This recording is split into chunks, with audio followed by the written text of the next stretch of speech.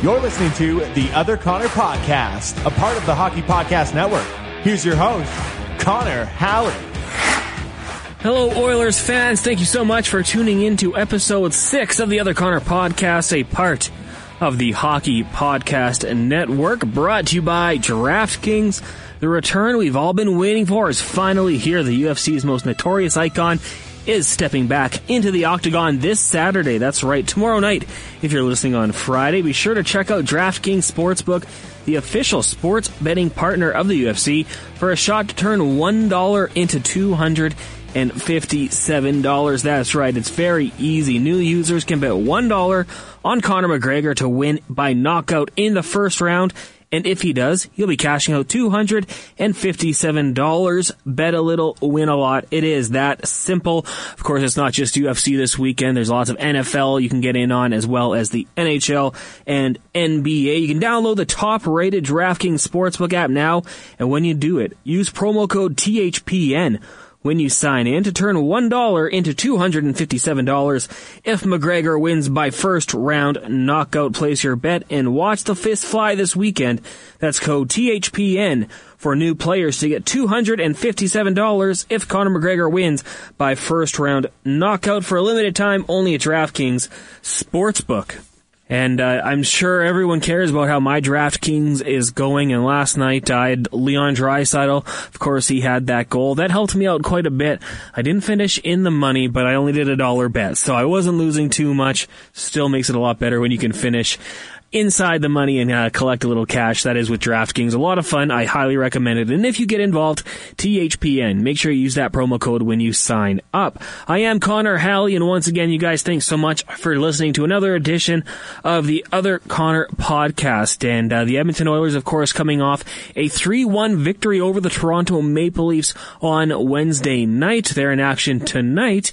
If you're listening Friday morning, of course, they looking to go back-to-back of beating the Toronto Maple Leafs, who may be without Joe Thornton as well as Auston Matthews. Joe Thornton took the hit on Wednesday night, left the game, and Auston Matthews left practice early on Thursday, so we don't know exactly what's going to happen, who will be in the lineup during that game, but regardless, the Toronto Maple Leafs have a lot of depth on that team, so it will not be an easy one for the Edmonton Oilers. On this show today, we're going to talk about that game with Tom Gazzola. He is the pre- and post-game show host on TSN 1260. We'll talk about that game. We'll also preview tonight's game against the Toronto Maple Leafs and see what they have to do to come away with another victory. We're going to talk to a guy whose voice you know. If you went to a game down at Rexall Place between 1981 and 2016. He was the in-house public address announcer.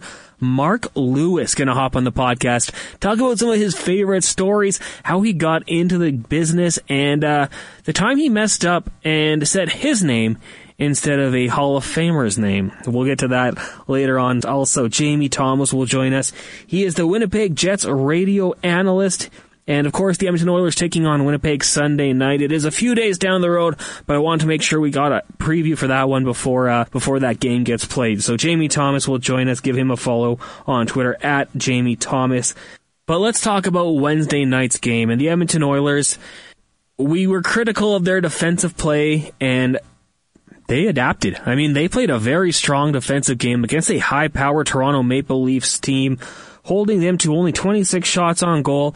And yeah, that might not be the smallest amount, but that Toronto team generates a lot of offense. So I thought they did a very good job in that. They blocked 19 shots, and you could see it. There was an overall commitment to defensive play in that game. Mikko Koskinen was strong, only letting one goal in. A bit of a softie, yes, but overall his play was a lot better.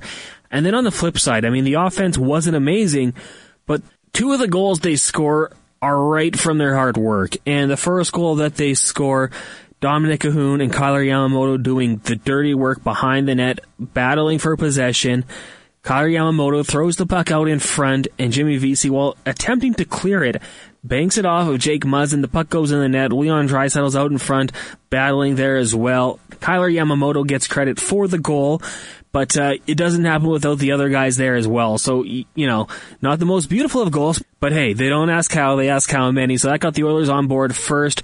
They would get a power play goal as well. Jesse Puljujärvi battling out in front. The puck takes a deflection off of him, goes to Leon Draisaitl. He makes no mistake, and the Oilers would add an empty netter. 3-1 victory for them, but they did have their chances, and one that I threw out there on Twitter, if you want to give me a follow, at Connor Halley, was Connor McDavid breaking down the left wing. He puts it on the tape of Zach Kassian, who rings it off the crossbar. Pretty good effort, actually, by Zach Kassian. I don't want to make it seem like he whiffed on it, didn't even get the shot away. He put it off the crossbar, very close to scoring a goal there, and I kind of just threw it out there. Imagine if Connor McDavid had a winger who buries those. Not as a shot at Zach Kassian, but if you had a guy who was just a straight finisher for Connor McDavid, my gosh, there are some things that would be really remarkable to see when those two got out there, and let's hope they find one day. Just a pure finisher for Connor McDavid. That would be a real fun sight to see. But the Edmonton Oilers overall, a good effort. And I think it was just a really good sight to see for Oilers fans. You wanted to see them bounce back with a strong defensive performance, showing that they could do it, and they did, and you just hope that they build off it, and that can continue a Friday night, the Oilers and Leafs in action. Puck drop, 5 o'clock Mountain Time. If you are looking for some pregame coverage, you can join our next guest, Tom Gazzola, on the pregame show. We'll also have former NHLer Matt Kassian, Jason Gregor, and Jason Strudwick. It's on TSN 1260, starting at 4 o'clock. Let's get to it with Tom Gazzola, the host of the pre- and post-game shows. You can also catch him on the Oil Stream with Dustin Nielsen, occasionally on Two Guys and a Goalie. Tommy, did I miss anything? You know what, Connor? That was a more than abundant enough introduction. There are a few other things that I'm on, but man, we don't have time. We need to talk about the real hard-hitting issues, fourth-line wingers. The fourth-line wingers, that is a pressing issue right now. I know you're on with Gregor Monday through Friday, of course. You're on with Dustin Nielsen, I believe, Wednesday. Is Wednesday your Hit on the Morning show, TSN? So Yeah, that's the new one. It kind of has like a Game of Thrones theme to it. Oh, really? I have a new nickname, Sir Thomas of something sword. I don't know, but it's just like one day this, one day that, one day I'm on here, I'm on that. I honestly love it. Like, it's fun. I mean, there's worse things I could be doing than talking hockey with everybody. Like, that's the fun part. Yeah, and right now, as we sit, we're 5 games for the Edmonton Oilers into the NHL season. They have 4 points, 2-3 record coming off a big win last night in Toronto, and I know Dave Tippett was a little bit frustrated at the media today because, of course, they play sloppy and we're critical. Then they win ugly and we're critical. But what did you make of the win last night against the Maple Leafs? Good defense, and it was ugly. There's no denying it, but that was the first time, Connor, that they didn't allow 30-plus shots, and I think that's a step in the right direction defensively. The PK was good. The power play clicked. And yes, it was not pretty. Yes, there were some of us in the media who did not like it and complained about it. And yes, it was enjoyable to see Dave Tippett kind of lean into the media on that. And quite honestly, I think at the end of the day, and we saw this on the post-game show, and I'm sure you saw it on the text line and on the Gregor show as well, is at the end of the day, I think the majority of Oiler fans were just happy that they won and got off the schneid, because 2-3 is a hell of a lot better than 1-4. And now all of a sudden, they have a date with Toronto again on Friday, and they're 2 points back, and Toronto currently is in top spot in the North Division. I know Vancouver and the Montreal Canadiens are going toe-to-toe again, and that might have some say in the standings, certainly. And it's going to be like that every day of the season. But at the end of the day, 2-3 with the chance to go 500 against a team that's perceived to be one of the best in the division. And we don't know if Austin Matthews is going to play. He left the ice early on Thursday. And we know Joe Thornton is going to miss some time after Josh Archibald hit him. So all in all, it's 2 points. You got off the schneid on the power play. PK was good.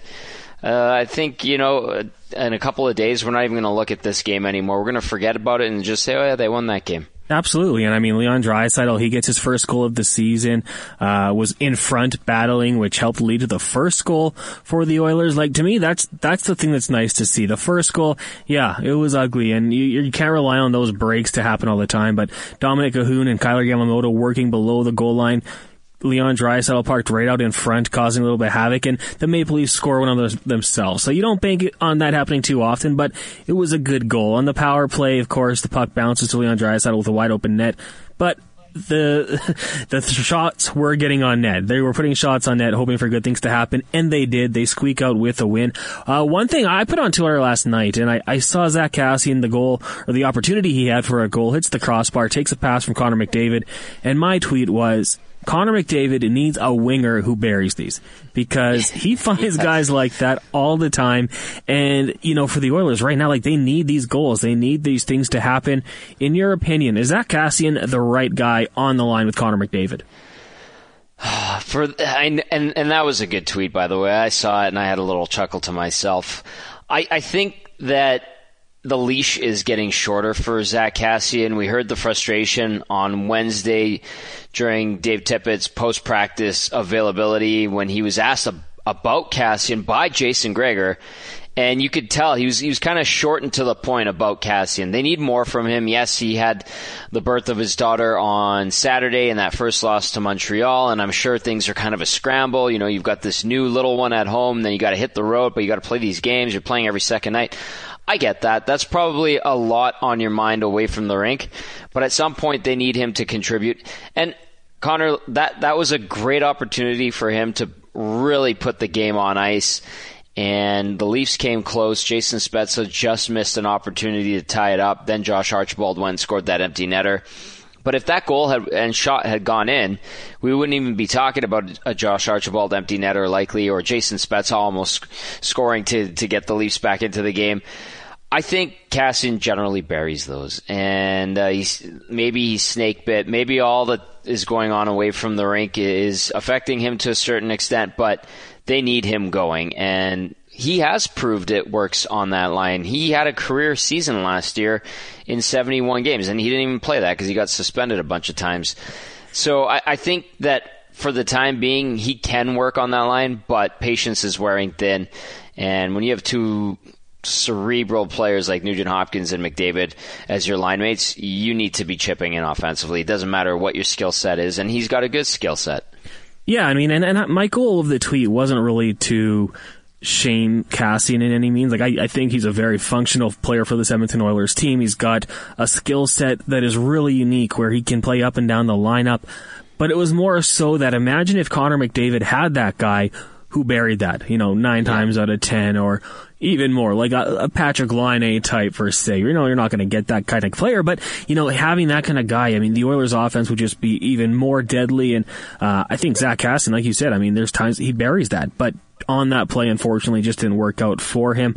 A guy who scores a lot of goals in his NHL career, James Neal, looking like he'll return to the lineup on Friday night when they take on the Maple Leafs. Where do you think he slots in? It seems like, at least reading Jack Michael's tweet with his eyes and ears in Toronto, because Jack's not traveling this season and it's probably killing him, but it's not like you can really do anything when you travel. I see him kind of where Joakim Nygard was, on that third line left wing with Churus and Puljujarvi. I think that's a good spot for him. And Nygard, as feisty and tenacious as he was in training camp and taking the puck hard to the net when he had it, and then also doing okay when he's been in the lineup. I think James Neal is an upgrade there. He boosts your power play. He gives you that net front presence. He has a nose for the net. He scores greasy goals. He scores nice goals around the net. He has the touch, Connor. He just has this knack for scoring. And 10 times in his career, he's had 20-goal seasons. He would have had a 20-goal season last year probably if they would have played those last 11 games. And I think that you can't knock the body of work that James Neal has compared to a guy like Nygard. So that's where I see him sliding in, and I think that that's where he was skating, according to Jack from his tweet earlier in the day. So if he's ready to go, he's passed all the tests, he's fit and limber, COVID is now behind him, then get him in there. Because I know there's people that don't think that James Neal is the player he used to be, and that might be, but I still think he has a lot to give, and he might be limited in his skating ability and his 5-on-5 offense, but there is a certain element he does bring to the table. He was really good in the return to play, one of the few bright spots for the Oilers against Chicago, and I'm sure he's hungry to get going again. Yeah, and I kind of laugh when people say, he's not the player he used to be. Well, man, I'm not the person I used to be when I was 24. Like, I wake up, I'm a little bit more sore. It takes me a little bit, you got to stretch it out a little bit more before you get out there. So, yeah, I mean, those instincts, though, those will be huge for them, and probably at some point you'll see him on the power play. But what did you think of Jesse Puljujärvi getting the 53 seconds of power play time? Would you like to see that continue? Well, he picked up a point. He picked up a point on the power play. Nice little pass. Yeah, there's some little things he's doing well in his brief stint back here so far. I wouldn't put him ahead of James Neal on that power play position, but it's a good sign, and it also tells you too that Yamamoto, Chason, that combination's not working. So if Dave Tippett's throwing Jesse Puljujärvi out there and he feels that there's a bit more trust, then that's a good sign for the young Finn who's made his return.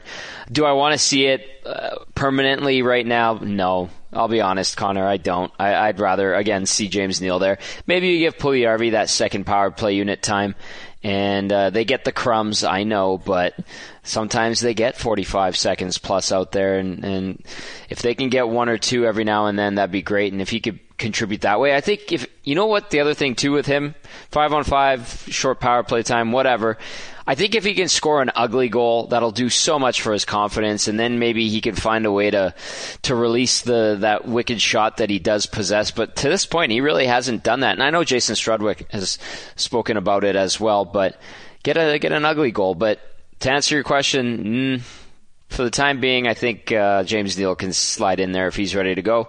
Puljujärvi can take power play 2 minutes. With James Neal as well, you've been around the team a lot more than I have. Does he seem like the guy that would not be afraid to just tell a guy like McDavid or Draisaitl, put this on net. I'll do the rest. You get it in front. Just give me an opportunity to bury it, and I'll do it. Yes, absolutely. That's what comes with playing in the league for a dozen years. You have this ability to say stuff to the superstars.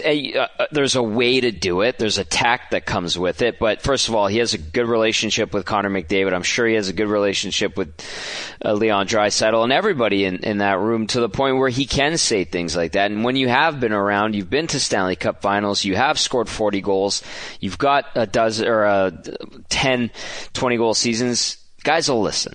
And it carries some clout. This is different than a 21-year-old hotshot who had one good season saying something like that. This is a guy that he's seen some stuff in the National Hockey League. He's done some stuff in the National Hockey League. So when he does make a point by saying, hey, put it on net instead of making that extra pass, I'll dig it up and try to bury it or create chaos in front, it carries some clout. So that's a good point. I'm glad you bring that up, because there is a demeanor that comes with it, and that element does exist, and it plays a factor. Yeah, and Gregor brought it up on the show a couple days ago. He had the first 5 power play goals for the Oilers last season. To a certain extent, if he's out there and they're making that extra pass, he just seems like the guy that's going to say, "Okay, guys, quit dicking around. Throw it on net. Let's generate something, because we're not going to score with our fancy passing around. You're not going to pass it into the net." The power play goal that they did get on Wednesday night was exactly that. It was they made a give-and-go pass and play a shot that didn't get to the net, but the rebound or the ricochet goes right to Leon Draisaitl. Freddie Anderson's out of position because he was expecting the shot, and then he just buries it into the empty cage. It works. It isn't pretty, Connor, but it works. As long as you're lighting that red lamp more times than the opposition, doesn't matter how you do it, a win's a win. And you get those bounces to a Draisaitl, James Neal, Ryan Nugent-Hopkins, Connor McDavid. They're going to make you pay. Those guys have that skill set where they can finish that quickly. So, to me, there's no downside on it. Just try to get pucks through, and good things will happen. What did you think of Ethan Bear getting back into the lineup last night after being a healthy scratch a few days ago? He plays 19 minutes, gets a little power play time and penalty kill time. What did you think of his play? I noticed he was sharp, and that was kind of something that was across the board defensively, not only for the team, but the defense in general, is they were much better. They didn't make egregious, bad, sloppy plays, and Ethan Bear was part of that. I think the little, let's call it a slight wake-up call that Dave Tippett gave him, I think it resonated, and that's exactly the type of response you want from a young, up-and-coming defenseman that you expect to be an important part of your blue line for a lot of years is, you give him some adversity or he deals with some adversity, and then he comes back stronger and more fired up and determined to play better. And I think we saw that. And it helped with the team defense. It helped with the blue line in general. And now keep building on that if you're Ethan Bear. So it was a good night for him. And the minutes played, hovering around that 20-minute mark, I think is pretty good for him. I know he was getting into the 23 range for a little while there early in the season, but I think that's a good bounce back after a little lesson, which is fine. It's part of the growth process. And Tom, just sticking with the defense there, just looking at the time on ice for the guys, with the exception of Chris Russell, every other guy played between 19 and 21 minutes. I mean, that's kind of what you want to see, right? That balance from the group as an entire squad. Ideal world, you're rolling 4 lines and 3 sets of D, and you're not hiding guys because you're worried they're going to get buried or scored on or caved in their own zone. And that's kind of what we saw last night. And it's a testament to the team's game in general, how well the Oilers were in terms of being more efficient than they were in previous games in their own zone. So, yeah, that's one where you're a coach and you're probably thinking to yourself, all right, well, I'm not too worried. Everyone's on the same page. So it winds up being a pretty even night all across the board. And we'll see if they can continue that. I think the Leafs are going to come back harder. They're going to be fired up. I think we're going to see a lot of this theme. Whatever team drops that first game, they're going to want the bounce back. And I think what separates the good teams from the mediocre teams in the North Division this year is the amount of times you're able to pick up that second win and not give that opposition any hope of getting the split in the series. So an opportunity, though, Connor, with those 2 key injuries. Maybe Matthews plays, maybe he doesn't, but that's intriguing that he didn't finish practice on Thursday. So an opportunity to pick up a couple of wins in a row would be nice. 3-3 heading into Winnipeg sounds a lot better than 2-4 as well. Oh, absolutely. And I mean, it's crazy how much depth the Leafs have. You might not have Matthews and Thornton, but you still have Marner, Nylander, Tavares. Like, that team's got some depth there. Just one final quick one for you. I noticed Caleb Jones obviously at healthy scratch last night, looking like he might be one again tonight as we discuss this. We're taping on Thursday, but the show airs Friday. When do you think Caleb Jones gets back into the lineup? Because, I mean, you're really hoping, I guess, that the guys out there kind of play the game they did last night. The only spot I would really see it is possibly Chris Russell. I mean, Cuckoo's been good. Nurse isn't coming out. Barry's not coming out. I don't think Larson's coming out. So when do you think there might be an opportunity for Caleb Jones to get back in there? Yeah, I think Russell is the one. You hit it on the head. If he has a bad game, or if the Oilers run into a stretch of games where they're playing a lot, maybe Russell comes out. And the other thing too is maybe if they lose and they start to play poorly, then you do a bit of a shake-up on the blue line, get Caleb Jones back in there. And I think this is a good reminder for the media, fan base, not so much for the team and the players because they understand the situation, but that Caleb Jones is in his first full National Hockey League season, and it's not going to be all lollipops and sunshine and gumdrops and rainbows and all those wonderful things. There's going to be some adversity, and this is part of it. There's going to be peaks and valleys, ups and downs. I know we lump him in a lot of times with Ethan Bear, but Ethan Bear was able to stay the course last year really well, and that's tough to do for a young defenseman, and this is part of the maturation process for Caleb Jones. And if anything, like Bear, Connor, when that time does come for him to get back in, he's fired up, hungry, and ready to go, and playing like the Caleb Jones we saw in the latter half of last season when he really proved that he can play full-time in the NHL. Tom, thank you so much for hopping on the podcast once again. Enjoy the rest of your evening, and hopefully we'll get you back on down the road. I hope so, too. Always a pleasure, Connor. That is Tom Gazzola. You can hear him Monday through Friday on the Jason Greger Show, before and after every Oilers game on TSN 1260, Wednesdays with Dustin Nielsen on TSN 1260, also the Oil Stream podcast, and Two Guys and a Goalie. He's occasionally on there as well. I think I got it all. Also give him a follow on Twitter at Tom Gazzola. We really appreciate him hopping on, breaking down the Oilers game on Wednesday night and helping us set up Friday night's game as well. And right now we're going to get to an interview that I had with a voice that you've heard. I'll play a clip of it right now.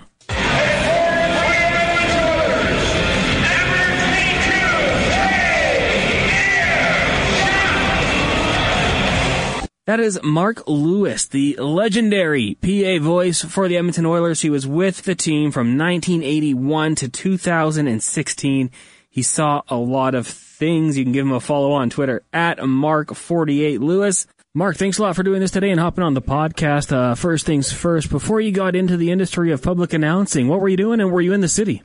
Well, actually, I've been in the media business for over 40 years.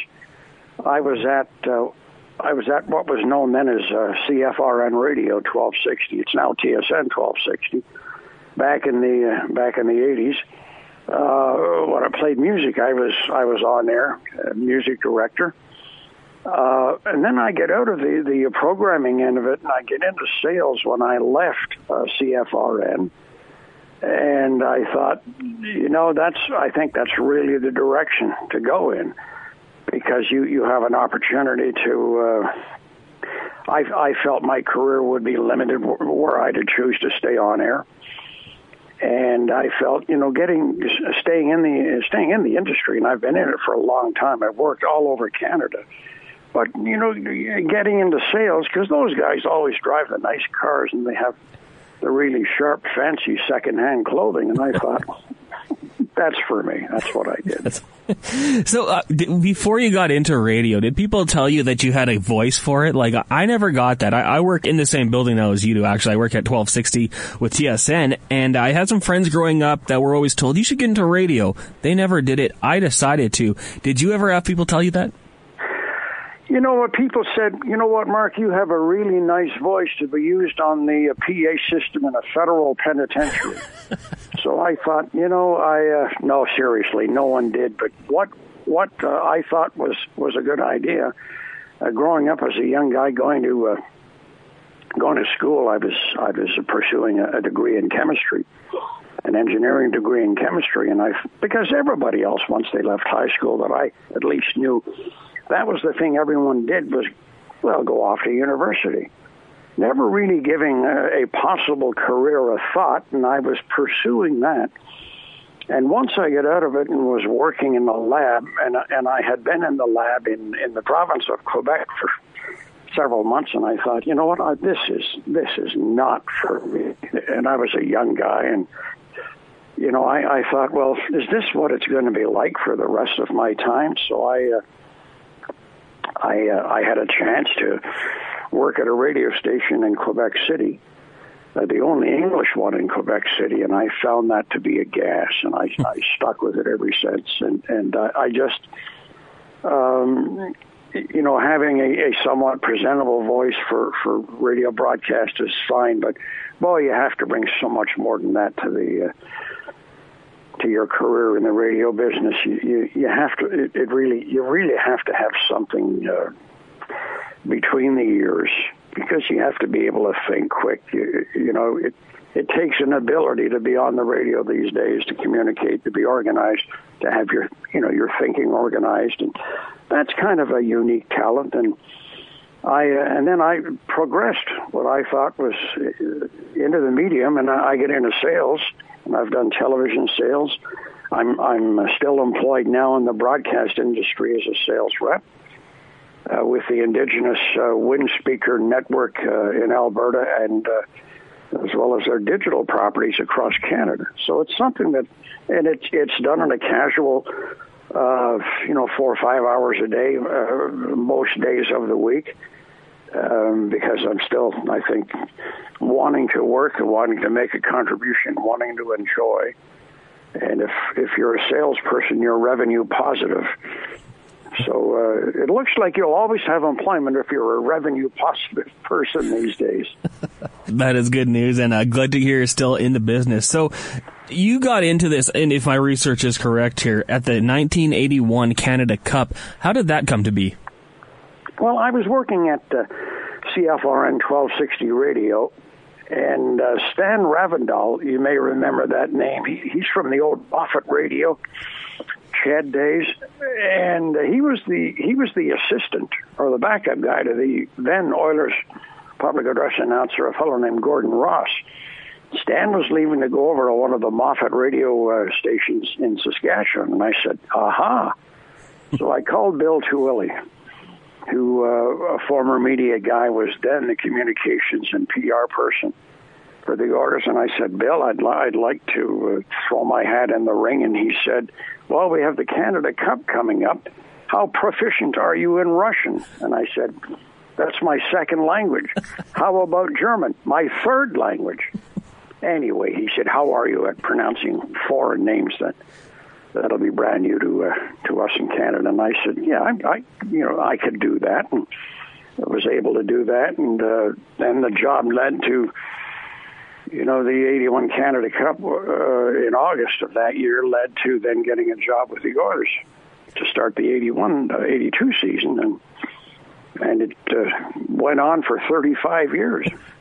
So I feel like you probably had people ask you this, because I get people asking me. So when you go into the radio station, you just show up at 2 o'clock and you're on the air. But we both know there's a lot more preparation that goes into it. So what was a game day like for you? Say it was a 7 o'clock start.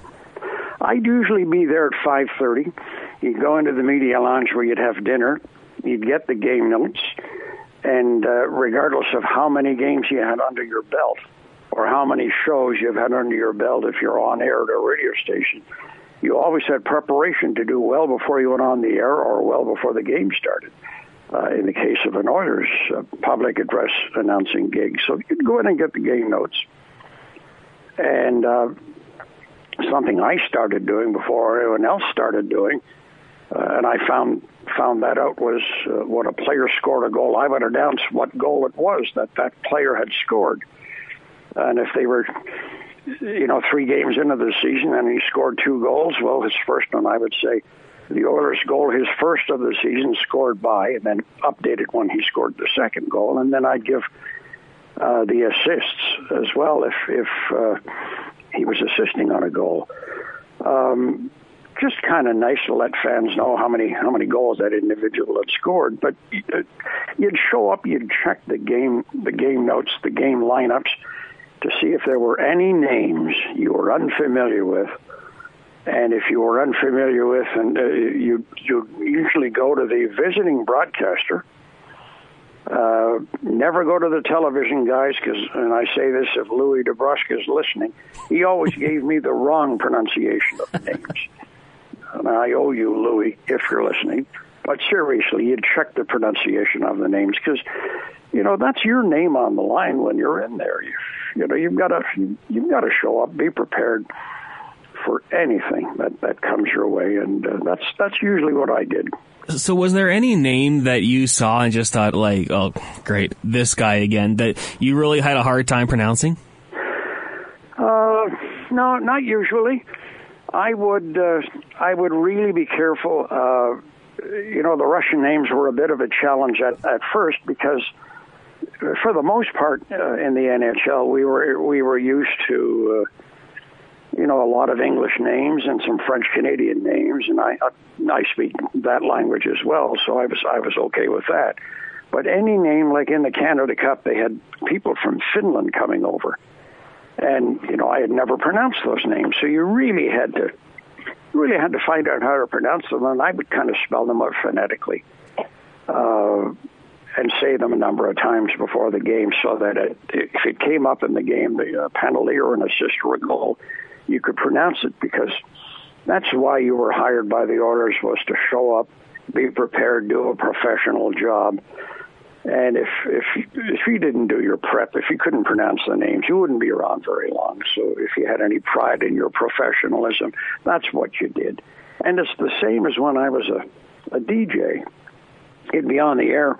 Well, the music would all be done for you. So you didn't have to do any music prep. You just had to prep your content between the songs.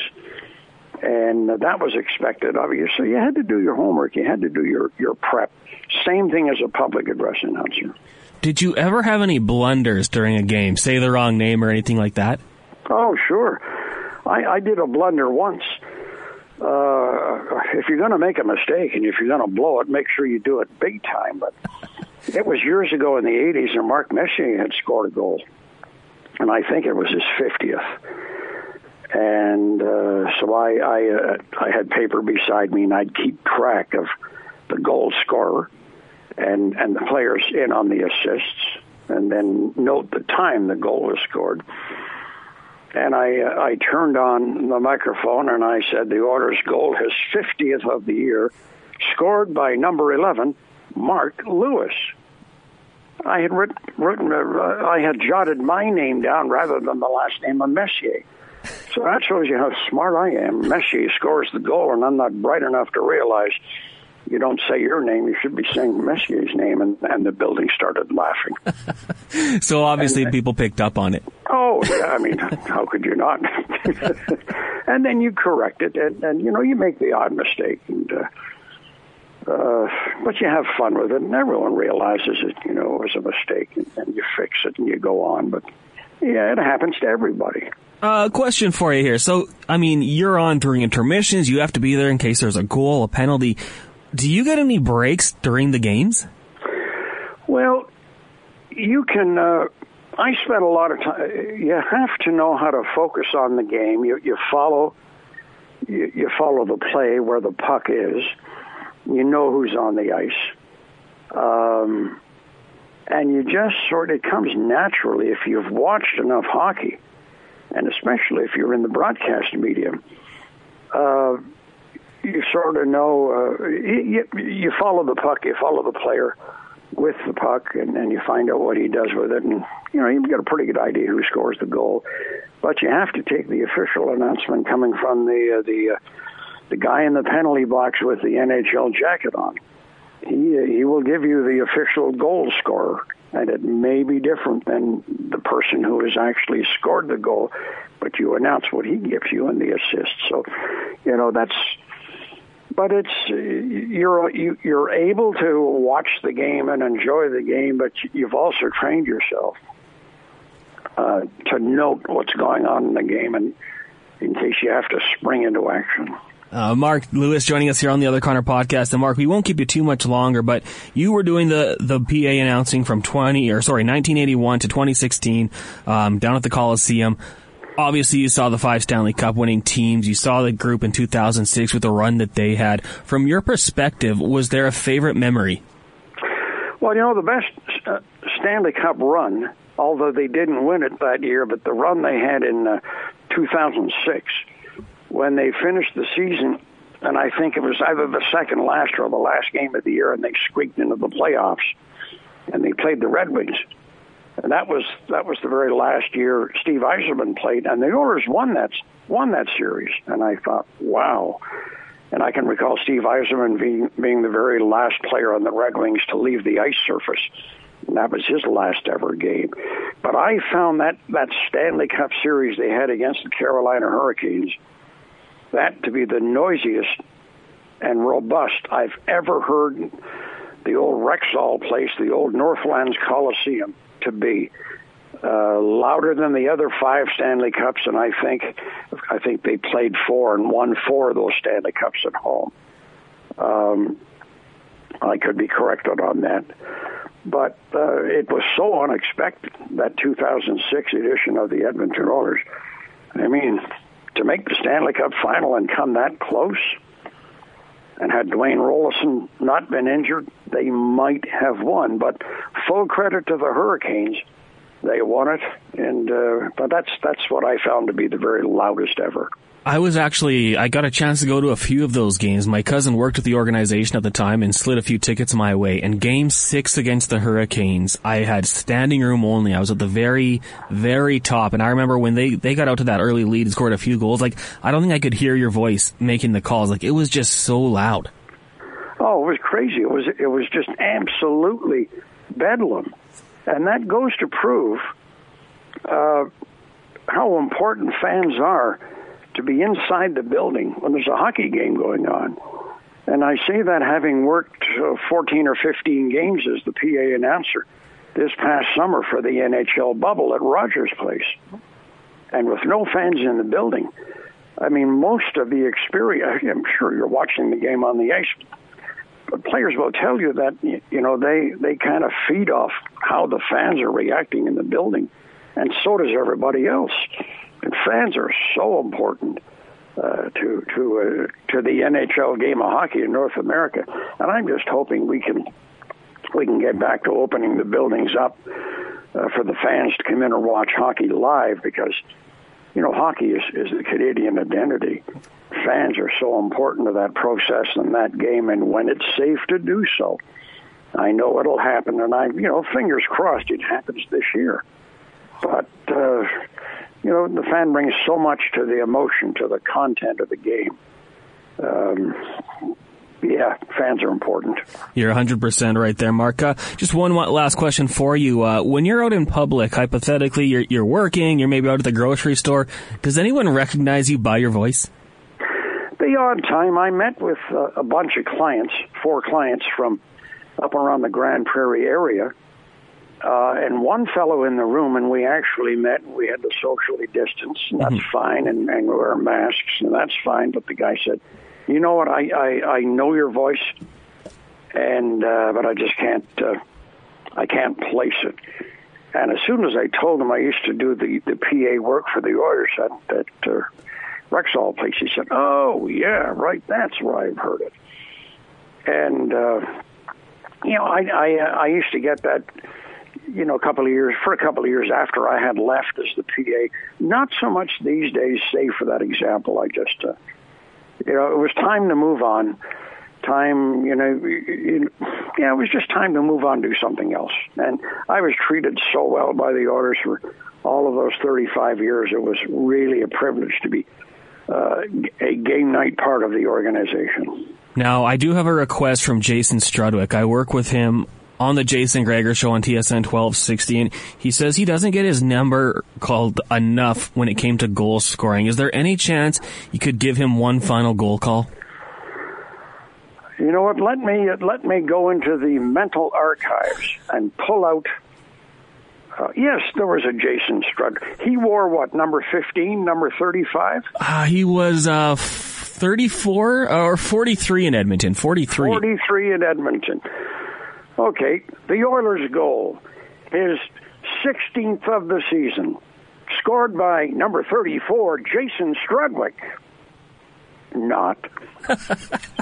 I enjoyed watching Jason play. He knew how to play the game the way it is supposed to be played. A good, steady defenseman. Absolutely. Mark, thank you so much for hopping on the podcast today. We really do appreciate it, and best of luck with everything going forward. Thank you very much. I sure appreciate it. There it is, the longtime PA announcer for the Edmonton Oilers, Mark Lewis. The guy has watched a lot of hockey in his lifetime and seen some crazy stuff. Great interview with Mark Lewis.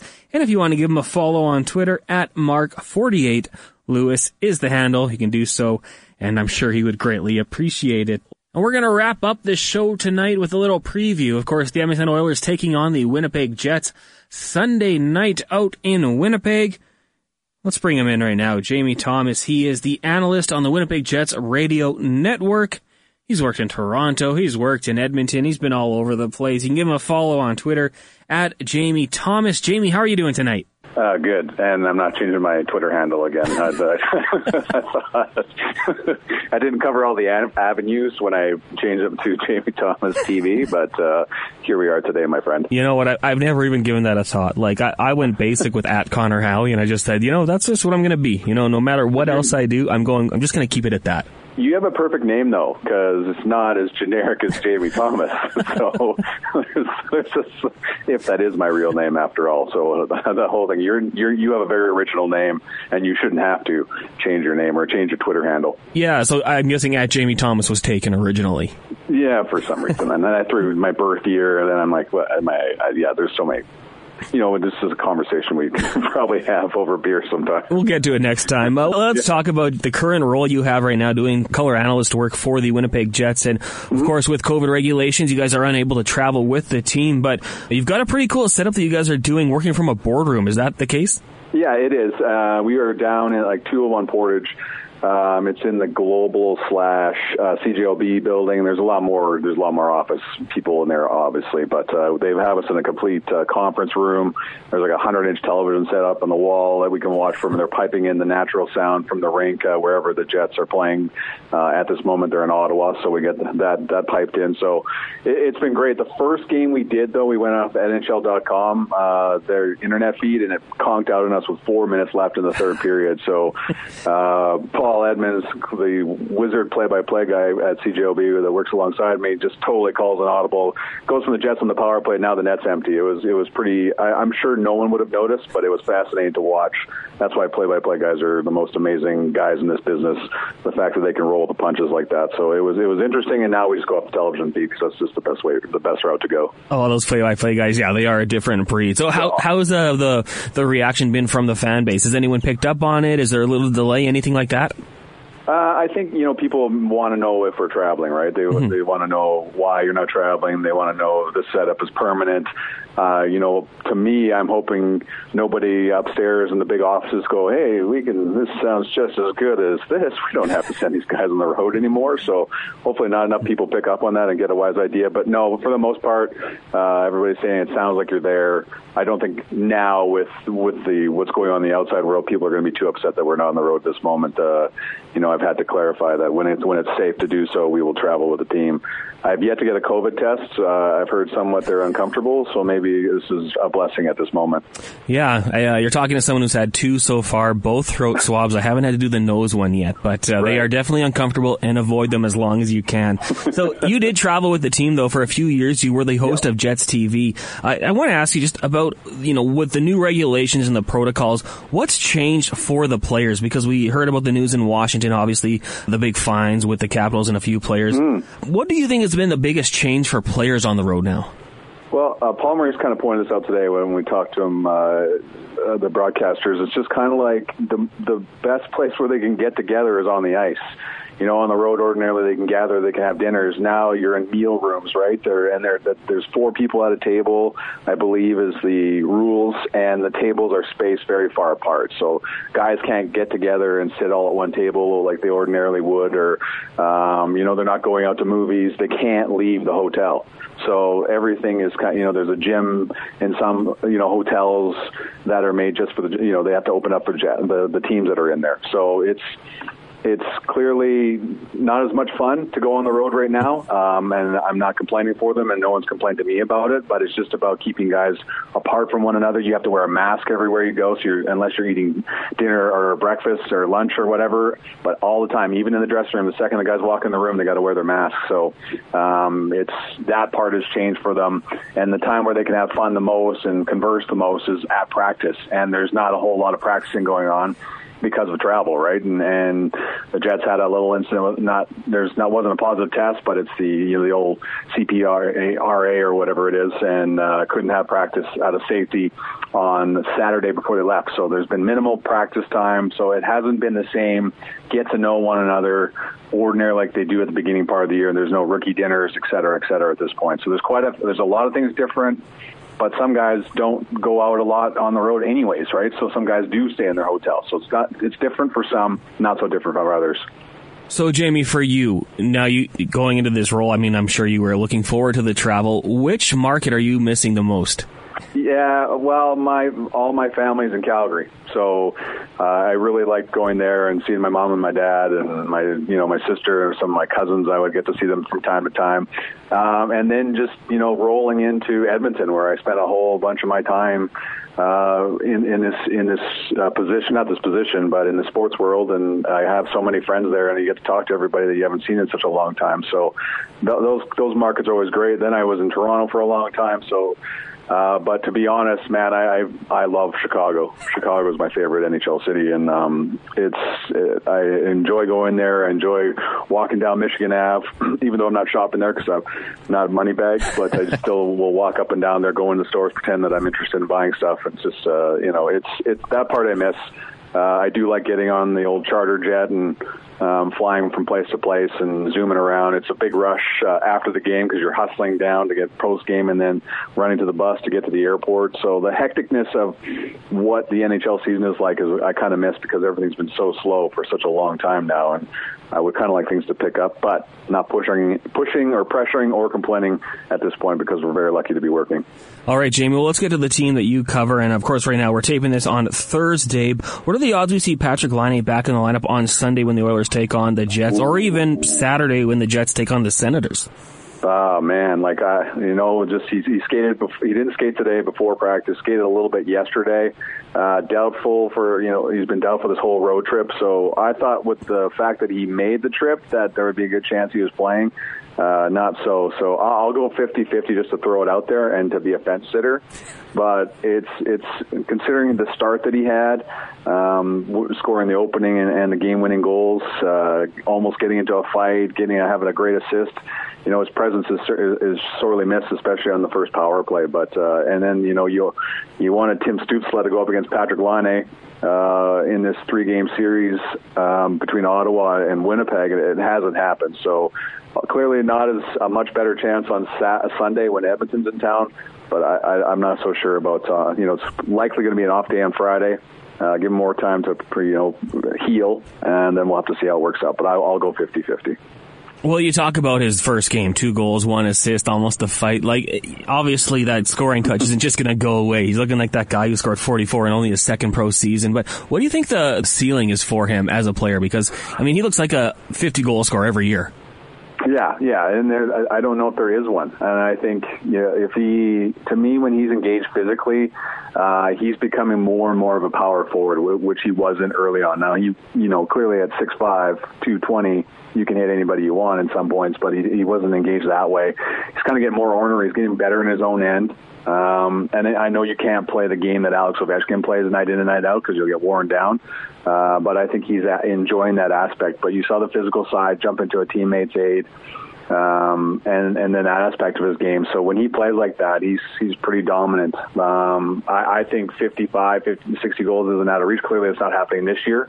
But I think, they have Paul Stastny alongside him right now. Who knows what the situation with Paul Stastny is going to be in a couple or next season even. But you get somebody half decent, get him the puck, he can do a lot of dangerous things. And clearly the power play is where his moneymaker is, and only 8 power play goals a year ago. But I thought they had the right pieces and the right idea. They're going to change the look of the power play a little bit so they weren't as predictable. And I thought that was going to work out well for them. But we're going to have to wait and see. But, man, he's like 40 to 50 goals every year. And there's just a little more physicality to his game. I think there's a lot of ways to go that Patrick Laine can grow. Just an absolute stud. Another guy on the team I really enjoy watching is Kyle Connor, and I still remember the day he was drafted. Your good friend Dean Millard and Guy Flame were hosting a draft day show on TSN 1260, and both off-air saying, holy cow, they got another one. Like, this is just a guy who's going to be a player down the road. Do you think he's reached that superstar level yet, and how much more can he grow? Yeah, I think there's lots of places. I think he's got a 50-goal ability, clearly. The way he shoots the puck. Not a big slap shot guy, but, man, he can pick his spots in tight. He's got great hands. I've seen many times where he's just gone right at the crossbar when it looks like there's not a lot of space when he's in front of in the lower part of the slot, and somehow finds a way to get the puck in. So it's crazy how they've found another kid and the ability to score the way that Kyle Connor has. I think he needs an all-star game to his belt to get the respect that he deserves. Another maybe lengthy Jets playoff run to get the respect that he deserves. But I think most people that watch hockey, day in and day out, know how good Kyle Connor is. And I know there's a lot of teams kicking themselves they didn't pick him in that first round in 2015. Oh, we actually just brought DraftKings on as a sponsor. It's kind of my first time getting into the daily fantasy sports, and I did this tiers one, and I was so shocked where he was available to be picked up, and the price it cost you. For me, he was just a must-have every week. Like, gotta pick this guy up because he's just putting up points at such an impressive level. Kind of just trusted Dino and Guy Flaming when they said he was going to be a player. Somebody I've always watched out for. That top line for the Winnipeg Jets, Kyle Connor, Scheifele, Wheeler, they just look like an absolute handful. What can Oilers fans expect from them Sunday night? Now, here's the thing. So if things go out and Patrick Laine ends up coming in the lineup, then Kyle Connor goes back down on the left side with Paul Stastny and Patrick Laine. And Ehlers was with Scheifele and Wheeler to start the year. It kind of goes up and down, right? And this is the best part about the Jets lineup is their parts can move around. Nikolai Ehlers is on the right side with Paul Stastny and Andrew Kopp tonight against Ottawa. So if it all turns out and they have another great game, then I assume you're going to see Kyle Connor.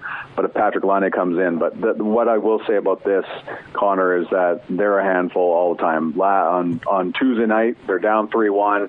to Ottawa, and then Maurice makes a change and puts Kyle Connor with it's just puck possession, offensive zone time over and over again. They're just relentless. They keep coming at you. So it's a big handful for any team that has to go up against them. I know, everyone's trying to figure out their game right now, but anytime Paul Maurice puts Kyle Connor with 55 and 26, it's a problem for anybody, no matter what part of the game it is. It's just they come at you with speed. Blake Lewis is such a great playmaker, a big body, and Mark Scheifele's so good with the puck on his stick and always seems to find a way to get it back. So it's just that top line is a real handful for anybody. And you saw it as they tied the game up late in the third period on Tuesday in Ottawa, and they've been doing that time and time again anytime they've been together. Winnipeg Jets color analyst Jamie Thomas joining us here on the Other Connor podcast. I want to ask you about the blue line now. Of course, the players that they've lost over the last few years has been well documented, but who stands out to you in this year's edition of the team?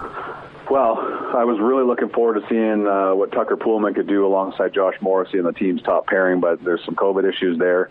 Haven't been able to do that. So Billy Heinola comes in. I've been really looking forward to seeing what he's going to do this year, based on what we saw at the World Junior Hockey Championship, which you guys were able to host this year in the bubble in Edmonton. But he had to go into quarantine for a bit.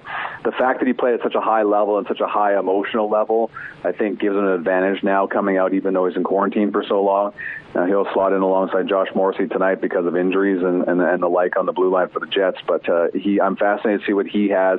Derek Forbert was added in the offseason, not because he's an offensive wizard. The Jets needed more size in the back end, so they put him on the left side with Neil Pionk. And I think if there's anybody you really want to watch for on the Jets blue line, Josh Morrissey is an obvious choice, but Neil Pionk, tied a franchise record last year for most points on the power play by a defenseman, or most assists, with 22. So he's been fantastic, especially on the power play, and so shifty. And although he's a small body, very physical, great with his stick, it's been an absolute joy having him here since they made that trade that sent Jacob Trouba to the Rangers and got them another first-round pick, which turned out to be Billy Heinola. So that's the guy I've been watching. And then Dylan DeMello is not on the Jets roster right now. Will be back in the lineup as of Saturday. His wife just had a baby, and with COVID, it's been very hard for them to get family into Winnipeg to help his wife out with the baby. So he stayed home. He'll be back in the lineup by the time the Jets play the Oilers on Sunday. And between the pipes for the Jets, obviously great situation with one of the top goalies in the NHL with Connor Hellebuyck. Yeah. They've also got Laurent Brossoit, someone Oilers fans are familiar with as a backup. In a perfect world, how many games do you see Hellebuyck starting in a 56-game season? I would go 40. I know that the Jets have 9 back-to-backs this year, so you're slotting, that's at least 9 starts for Laurent Brossoit. But Hellebuyck is smart enough with the way he plays not to expend too much energy when he doesn't have to. He's been very clear about this. So 40 games to me is a perfect scenario for him. Some people said maybe 20 games for Laurent Brossoit. But I still think it's like 40-16 when the dust settles from this regular season. You got to feel for Laurent Brossoit because I think he's played well enough here to earn a chance as a number one goaltender somewhere else, but it's sure been nice having the same backup. They have the same off-season coach. They have the same agent. So Connor Hellebuyck and Laurent Brossoit are basically, buddies, and they get along very well. They push each other as a backup and a starting goaltender should do, but they truly do that day in and day out. But Connor Hellebuyck, Toronto was so dominant in the second period on Monday night. There was 22 shots. It was 19-0 about halfway through the second period in terms of shots on goal, and there he is. He only gave up 2 goals. He's not flashy, but man, is he always in position. And as they try to adjust again the back end with the injuries and absences, he's a guy they've been leaning on, and he's done everything so far just in his 2 starts already. Can you give me one player who Oilers fans might not be familiar with right now, but maybe 40 minutes into the game Sunday, they'll definitely know who he is? Yeah, I think you clearly have to go with Mason Appleton. He's been playing on the right side with Adam Lowry, and it was Andrew Kopp on the left side on the Jets' third line, kind of entering, he's a former American Hockey League Rookie of the Year. This is his big chance to step in the lineup and get an opportunity to do things, kills penalties as well. Has the ability to score 20 goals, but that's clearly not going to be the case this year on the third line. But a guy that can score and has proven that he can do so. So he's not going to be on your power play right now, but he's going to do a lot of good things that allows the third line of the Jets to be productive offensively, but they'll also see a lot of them. If the Scheifele line doesn't end up going against Connor McDavid's line or Leon Draisaitl, you'll see a lot of Mason Appleton against either one of those lines as well. Great, Jamie. Well, thanks a lot for doing this today. Just one last final question for you. We're only a week in, but where do you think the Jets finish up in the Northern Division? Either third or fourth. I've thought about this quite a bit, and it's so scary to make a prediction this year because of the way the division is. And I think if you look at the standings and even the Oilers, beating Toronto last night, it's the last place team beating the first place team, and I think that's going to happen time and time again. Ottawa has not looked at all what a lot of people thought they were going to be. So if the Jets get healthy Patrick Laine throughout the season, and their power play starts clicking, and Connor Hellebuyck stays the way he is, I think they're a playoff team, either third or fourth place. I agree with you, and a fun team to watch, so I'm hoping they can go on a little bit of a run in the playoffs. Jamie, thanks a lot for doing this today, and hopefully we can get you back on later down the season. Yeah, absolutely. I'll do it anytime. Excellent stuff from Jamie Thomas, the Winnipeg Jets color announcer on their radio broadcasts. Very cool stuff, and kind of a look into what they're doing right now behind the scenes. Of course, COVID playing a role on a lot of things, and the sporting industry, no different. So we really appreciate Jamie Thomas hopping on the show once again. And that's going to do it for us here on the Other Connor podcast. I'm getting the note that I got to wrap this one up. We got to thank all of our guests that came on the show today. TSN 1260, Tom Gazzola, as well as Mark Lewis, the longtime PA announcer at Rexall Place. Really, really cool interview with him. And Jamie Thomas of the Winnipeg Jets Radio Network, their color analyst, hopping on, setting us up for Sunday night's game. And of course, if you're listening on Friday morning, the Oilers set to take on the Toronto Maple Leafs, looking to make it 2 straight wins. If you need some pregame coverage, 4 o'clock, TSN 1260, myself, Tom Gazzola, Jason Greger, Jason Strudwick, as well as Matt Cassian, 4 o'clock start time there. Thank you guys again so much for tuning in tonight. Big shout out to the Hockey Podcast Network, as well as DraftKings. If you're going to sign up for DraftKings, make sure you enter the promo code THPN. Gives you a chance to win $257. All you got to do is throw down a bet on Conor McGregor to get a first-round knockout in Saturday's fight. Take care, everyone. We'll talk to you next time on the Other Connor podcast. Thanks for tuning in to the Other Connor podcast. New shows drop every Tuesday and Friday wherever you get your podcasts from.